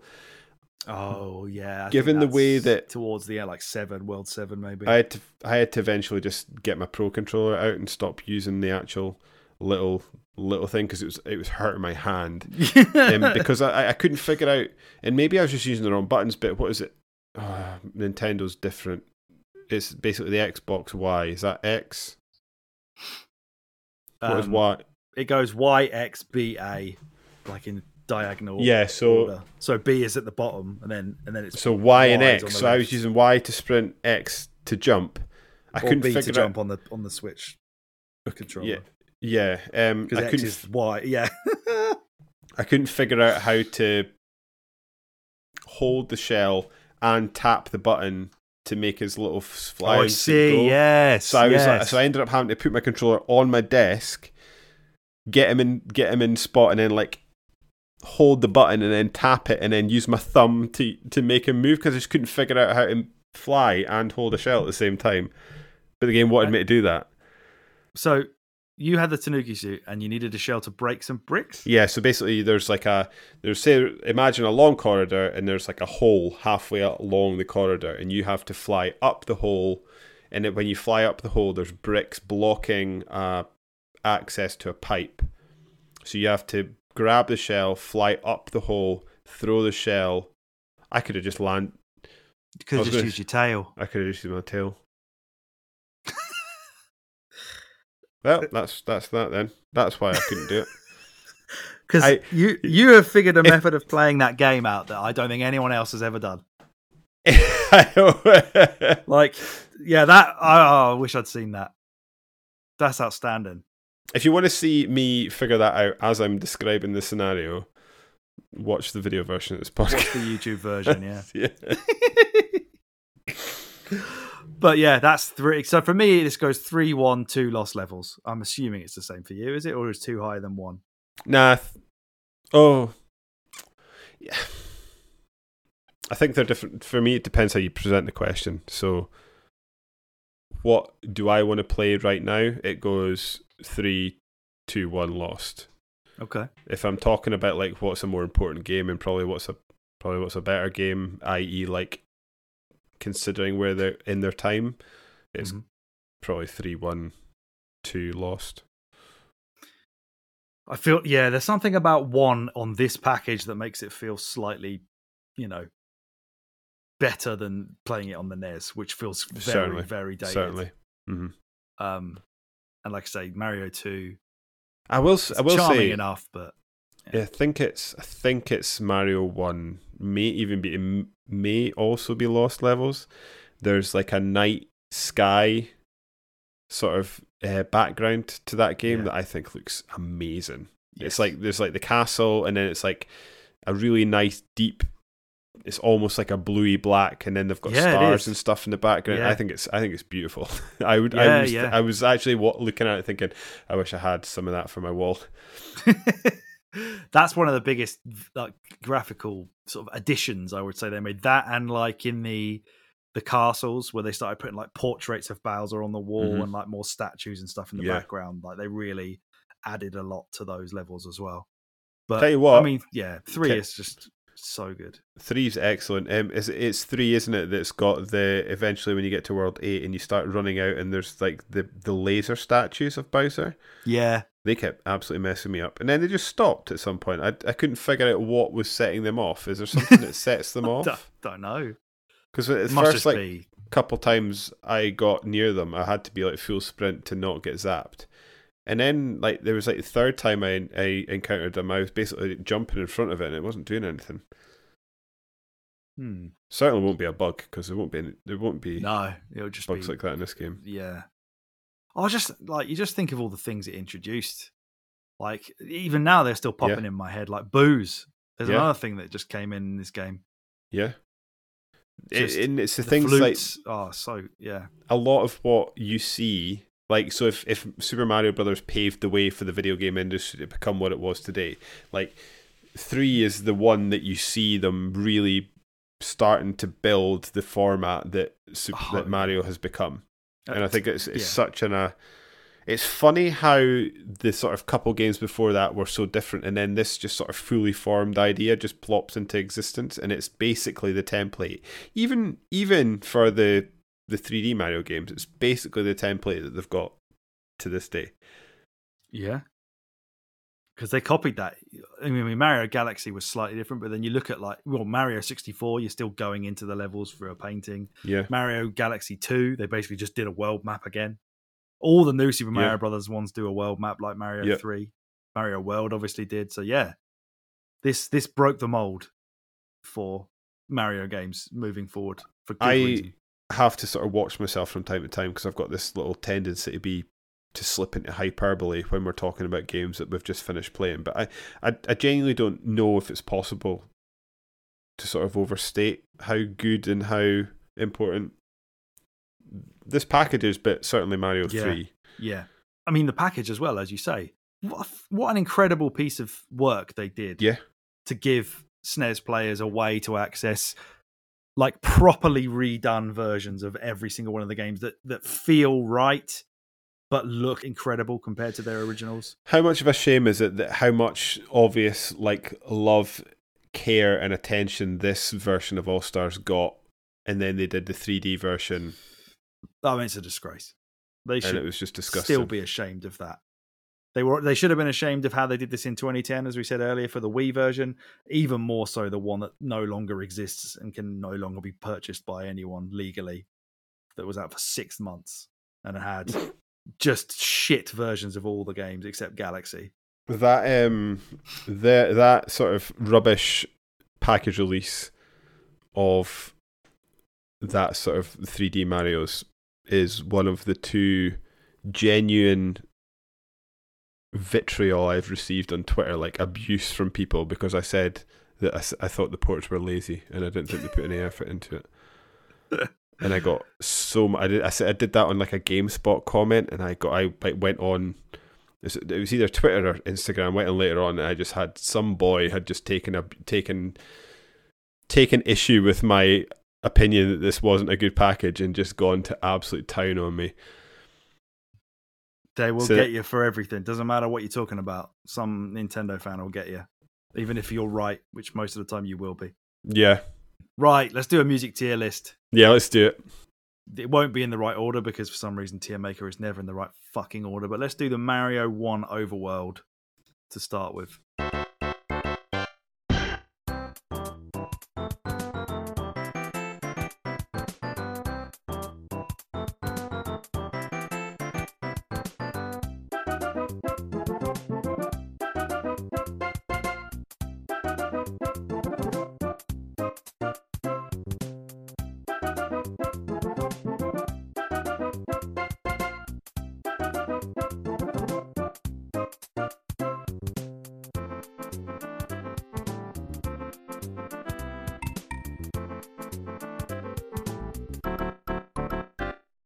I think the first comment on here says best music ever made, 10 out of 10. It's certainly up there with some of the most iconic. Yeah. I think I'm going to go... It's so iconic and blah, blah, blah, blah, blah, but I think for me it's just an A. See, I made the mistake last time of miscategorizing Mumbo's Mountain. You so did? Then I was. What did we put that as? B, maybe? B. Yeah. I don't want to. Why do I always just A? Fine. Super Mario Bros. Underworld is our next track.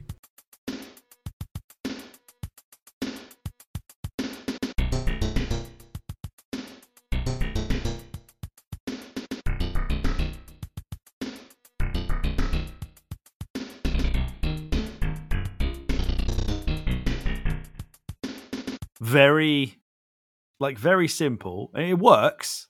And again, it's iconic, but that's it. Yeah. So for me, right, I've already decided where it's going, so I can't be swayed by I'm gonna you. go C. Oh, you're joking. Yeah, I'm going to C as well. We're gonna have to just use the same one. That drum beat is good. Yeah, but it's like the loop is 8 or 9 seconds. I love the did. Yeah, it's like Jaws or something, isn't it? Yeah. I guess. Yeah. Castle. Oh no, actually, let's do swimming.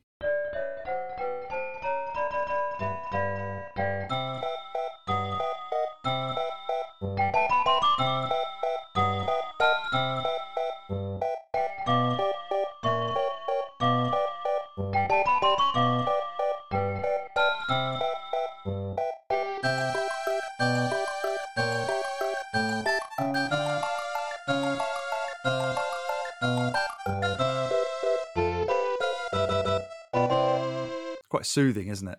It is, yeah.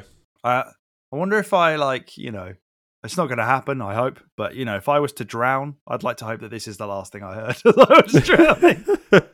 as when you get your brain swelling up, or whatever, you start hallucinating, or whatever it is that you do when you drown. I'll hear this, please.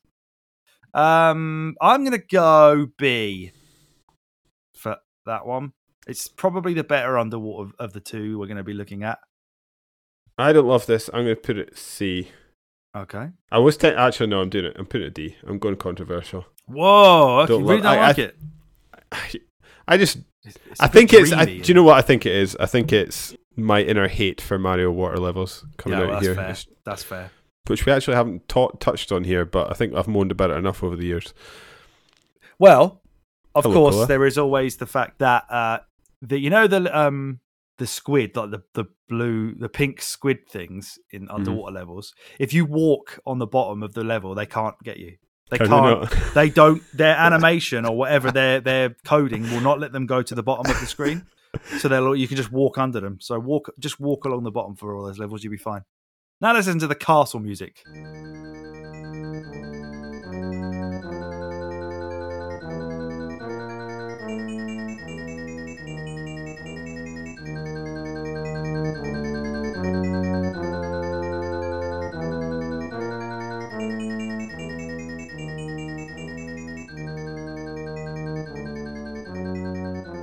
I mean, this is certainly anxiety-inducing.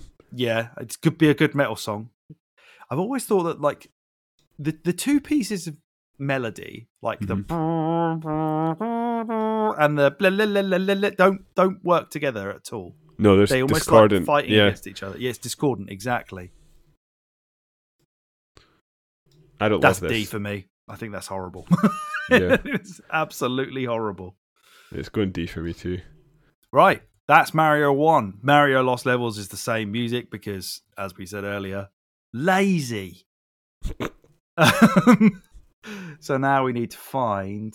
I didn't put it in this one, actually, in our tier list, but the player select music for Mario 2 is fucking quality. Don't know why I didn't put it in there. I'm scum. Time for the Mario 2 Overworld.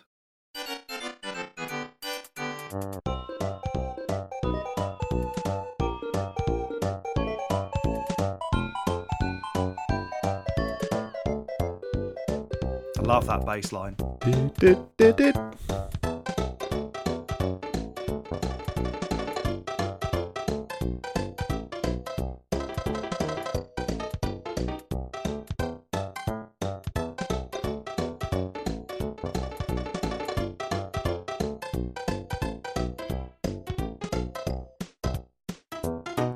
This reminds me of being in like a...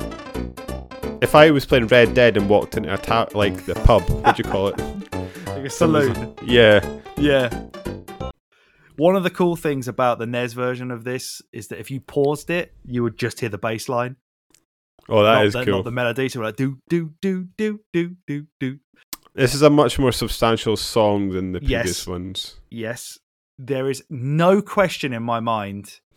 This is fucking S. This is probably, I think, potentially my favourite OG 2D Mario, other than Mario World, song ever. It's my favourite one so far. I'm waiting to see if something else gets close to that. But yeah, I agree. That is it's such a funky piece of music. Yeah, it's excellent. We need to like find the cave stuff.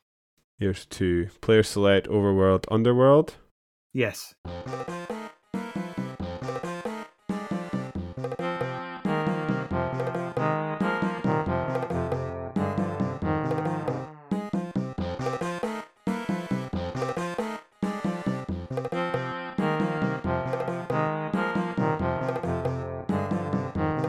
It just doesn't have, as much as we stuck it down in D, like, there's no part of this song that has the same to me. Oh, I put that as a C. But this one, Mario 2 Underworld, is 100%. Well, so did I. Mario 2 Underworld. I'm actually glad I put it as a C, because it means I've got room to play with on a D. Oh no, I've got 2 Ds already. Me too.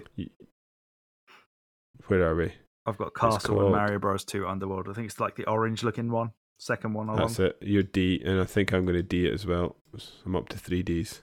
Maybe I feel like I've been harsh to that music, that underwater music, but I'm sticking with it.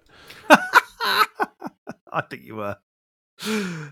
We need to find the Birdo or the boss music, whatever they call it. Boss music. Birdo. There we go.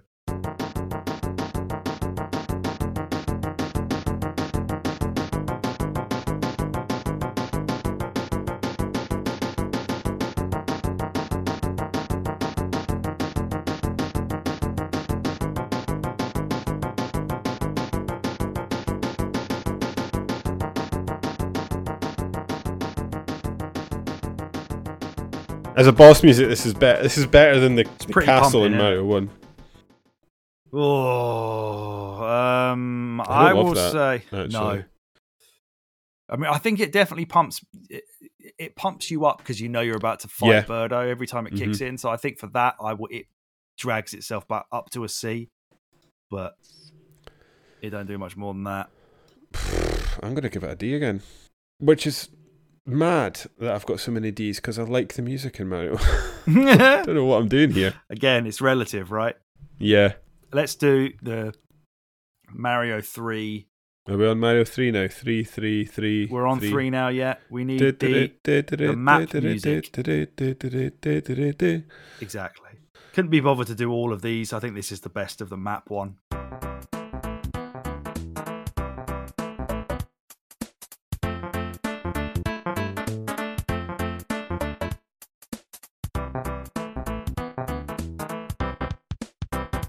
Another great bass line there hiding underneath all of it. Nice, simple loop. I'm going to give that one an A. A for you. Yeah, because it's just, that is a lovely, again, we say it quite a lot, and it's like a lovely little warm pair of slippers. Just slipping them on, and here we go. Mario 3 kicking in. I'm just going to slip it into the B. You're doing it a B, are you? Mm-hmm. But I agree with you. It is. It's just sort of it's a comfortable sort of return home song. What have we got next? Overworld, Mario Bros. 3 Overworld. Yep.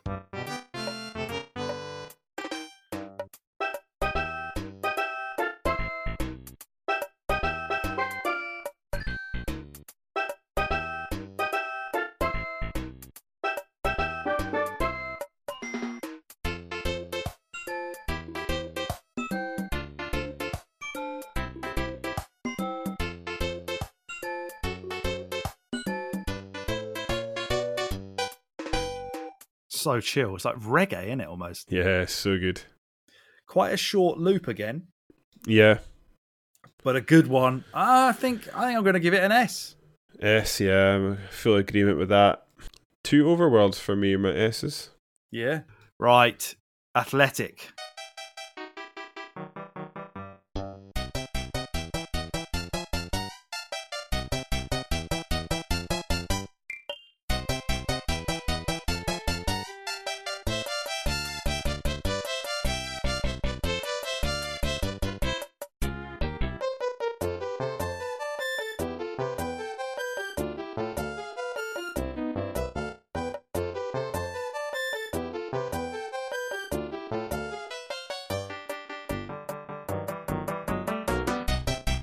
The second part of it is arguably better, I reckon. And it starts itself back up again really nicely, where it kind of builds it up.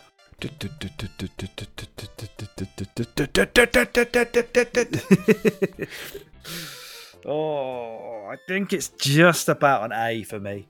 An A. It quite fits into the. It's not quite as good as the S as the Overworld. It's getting an S for me. Oh, yeah, I love that one. Right. Are we heading underwater? Yeah, lads and lasses, I think the good stuff is done. 3 more to go. Don't hold your breath.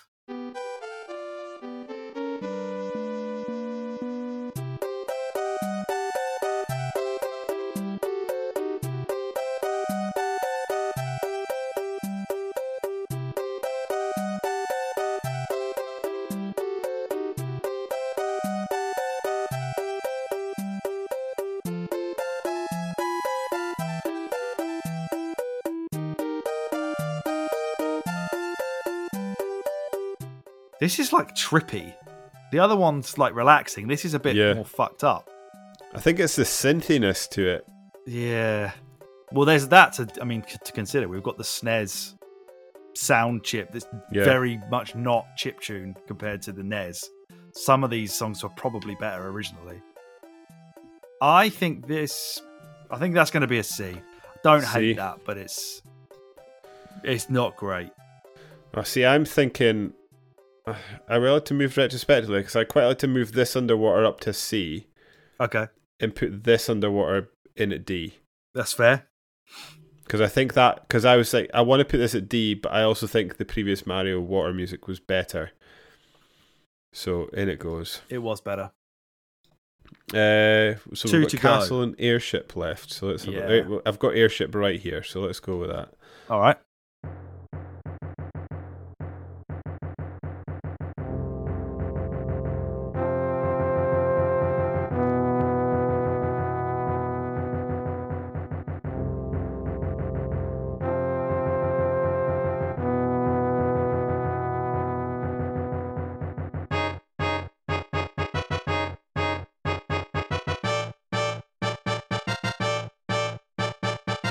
A lot of pomp in this one. It's funny though. It's just like because you played it so much. As soon as that starts, I just get like a visual cue in my brain of Mario running and jumping on the anchor. Yeah, just pulling himself up. They have certainly done good things with this in like more modern Mario games where they just like slip it in every now and again. Yeah. Again, really short loop. Like really short. I think of all of them, this sounds the least like an old school video game console. Does that trombone? I think. Where are you thinking? I think that goes B, because B. What's there is pretty effective. Yeah, and it's evocative of like how grandiose you're in the air on a fucking ship, and you're going to destroy it and fall right down to the ground. But it's just short. And they've done, like I said, they've done a lot of good stuff with it in more recent Mario games, like dropping it in like Mario Odyssey and some of the Mario Karts and stuff. But I think effective bang is middle. I think effective is what puts it B for me. Like if you're like actual like composition and quality, to me it's more C. But like if you group it together with its sort of bigger whole, it's a B. Yeah, it's like it's limited by the hardware it's created on, but if you close your eyes and sort of imagine it being like really epic and orchestral, it kind of works. Yep. Fortress.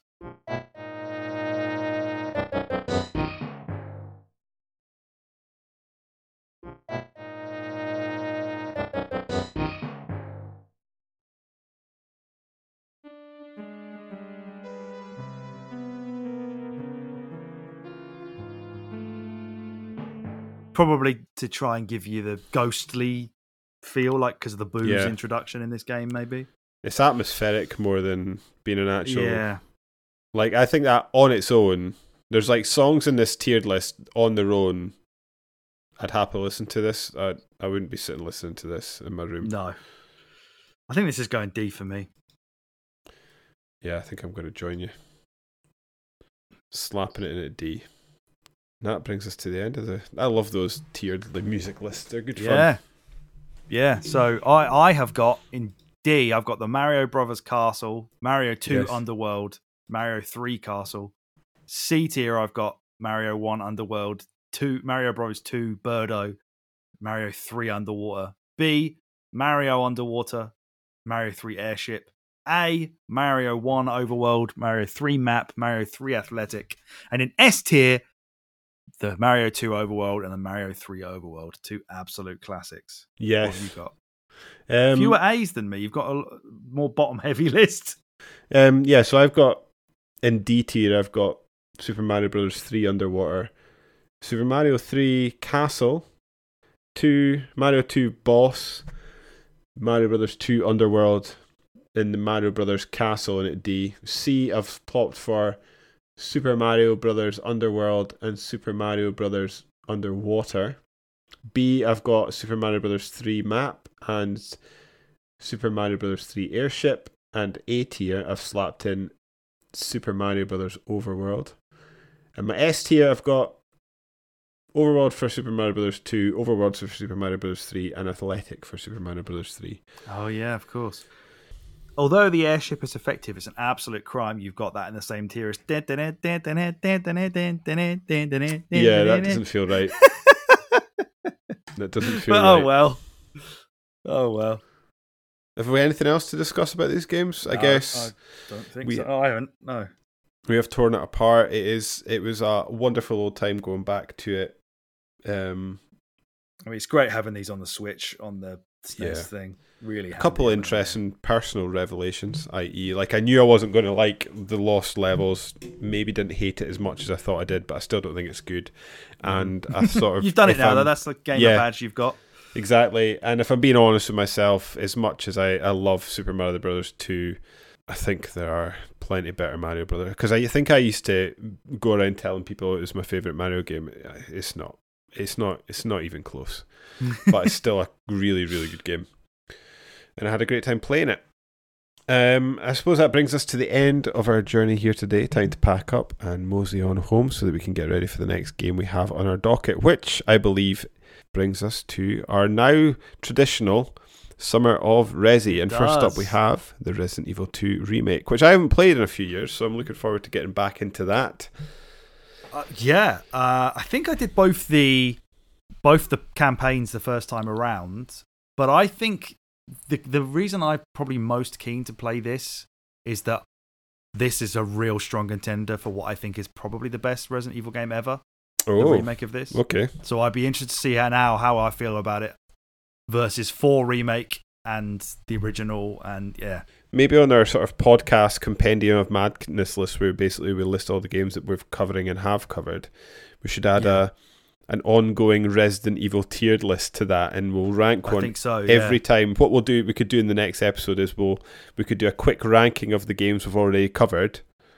Yeah. And then we'll add every time we do a Resident Evil game to it. Yeah, it's going to be so hard. Not to get the bottom one, because I think we'll all agree it's 5. But, or is it 0? Oh, see, it's hard.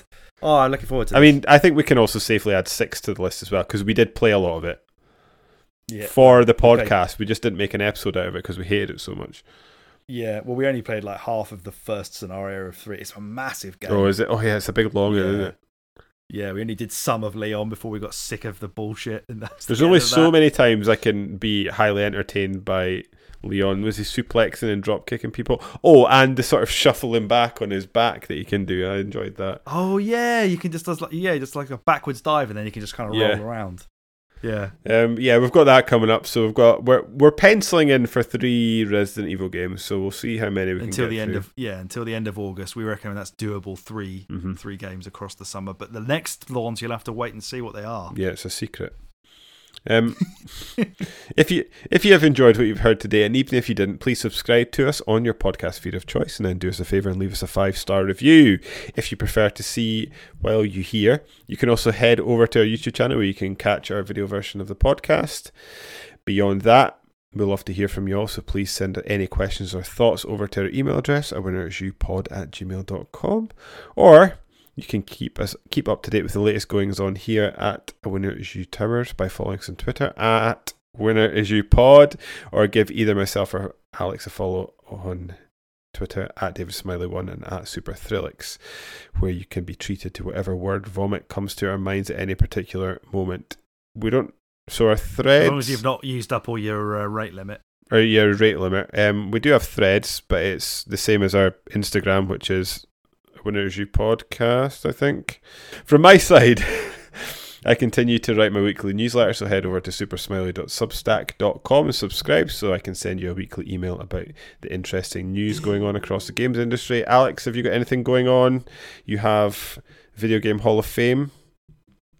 Yeah, it's coming up on, we're recording on Thursday. That should be out on Monday. What's the topic? I always like controversial games. Controversial games.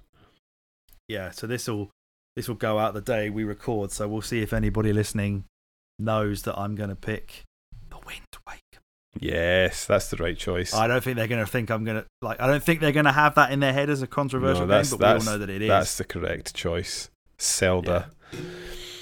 Exactly. And on that bombshell, I've been David, he has been Alex, and we have been A Winner Is You, and I'm out. Keep gaming.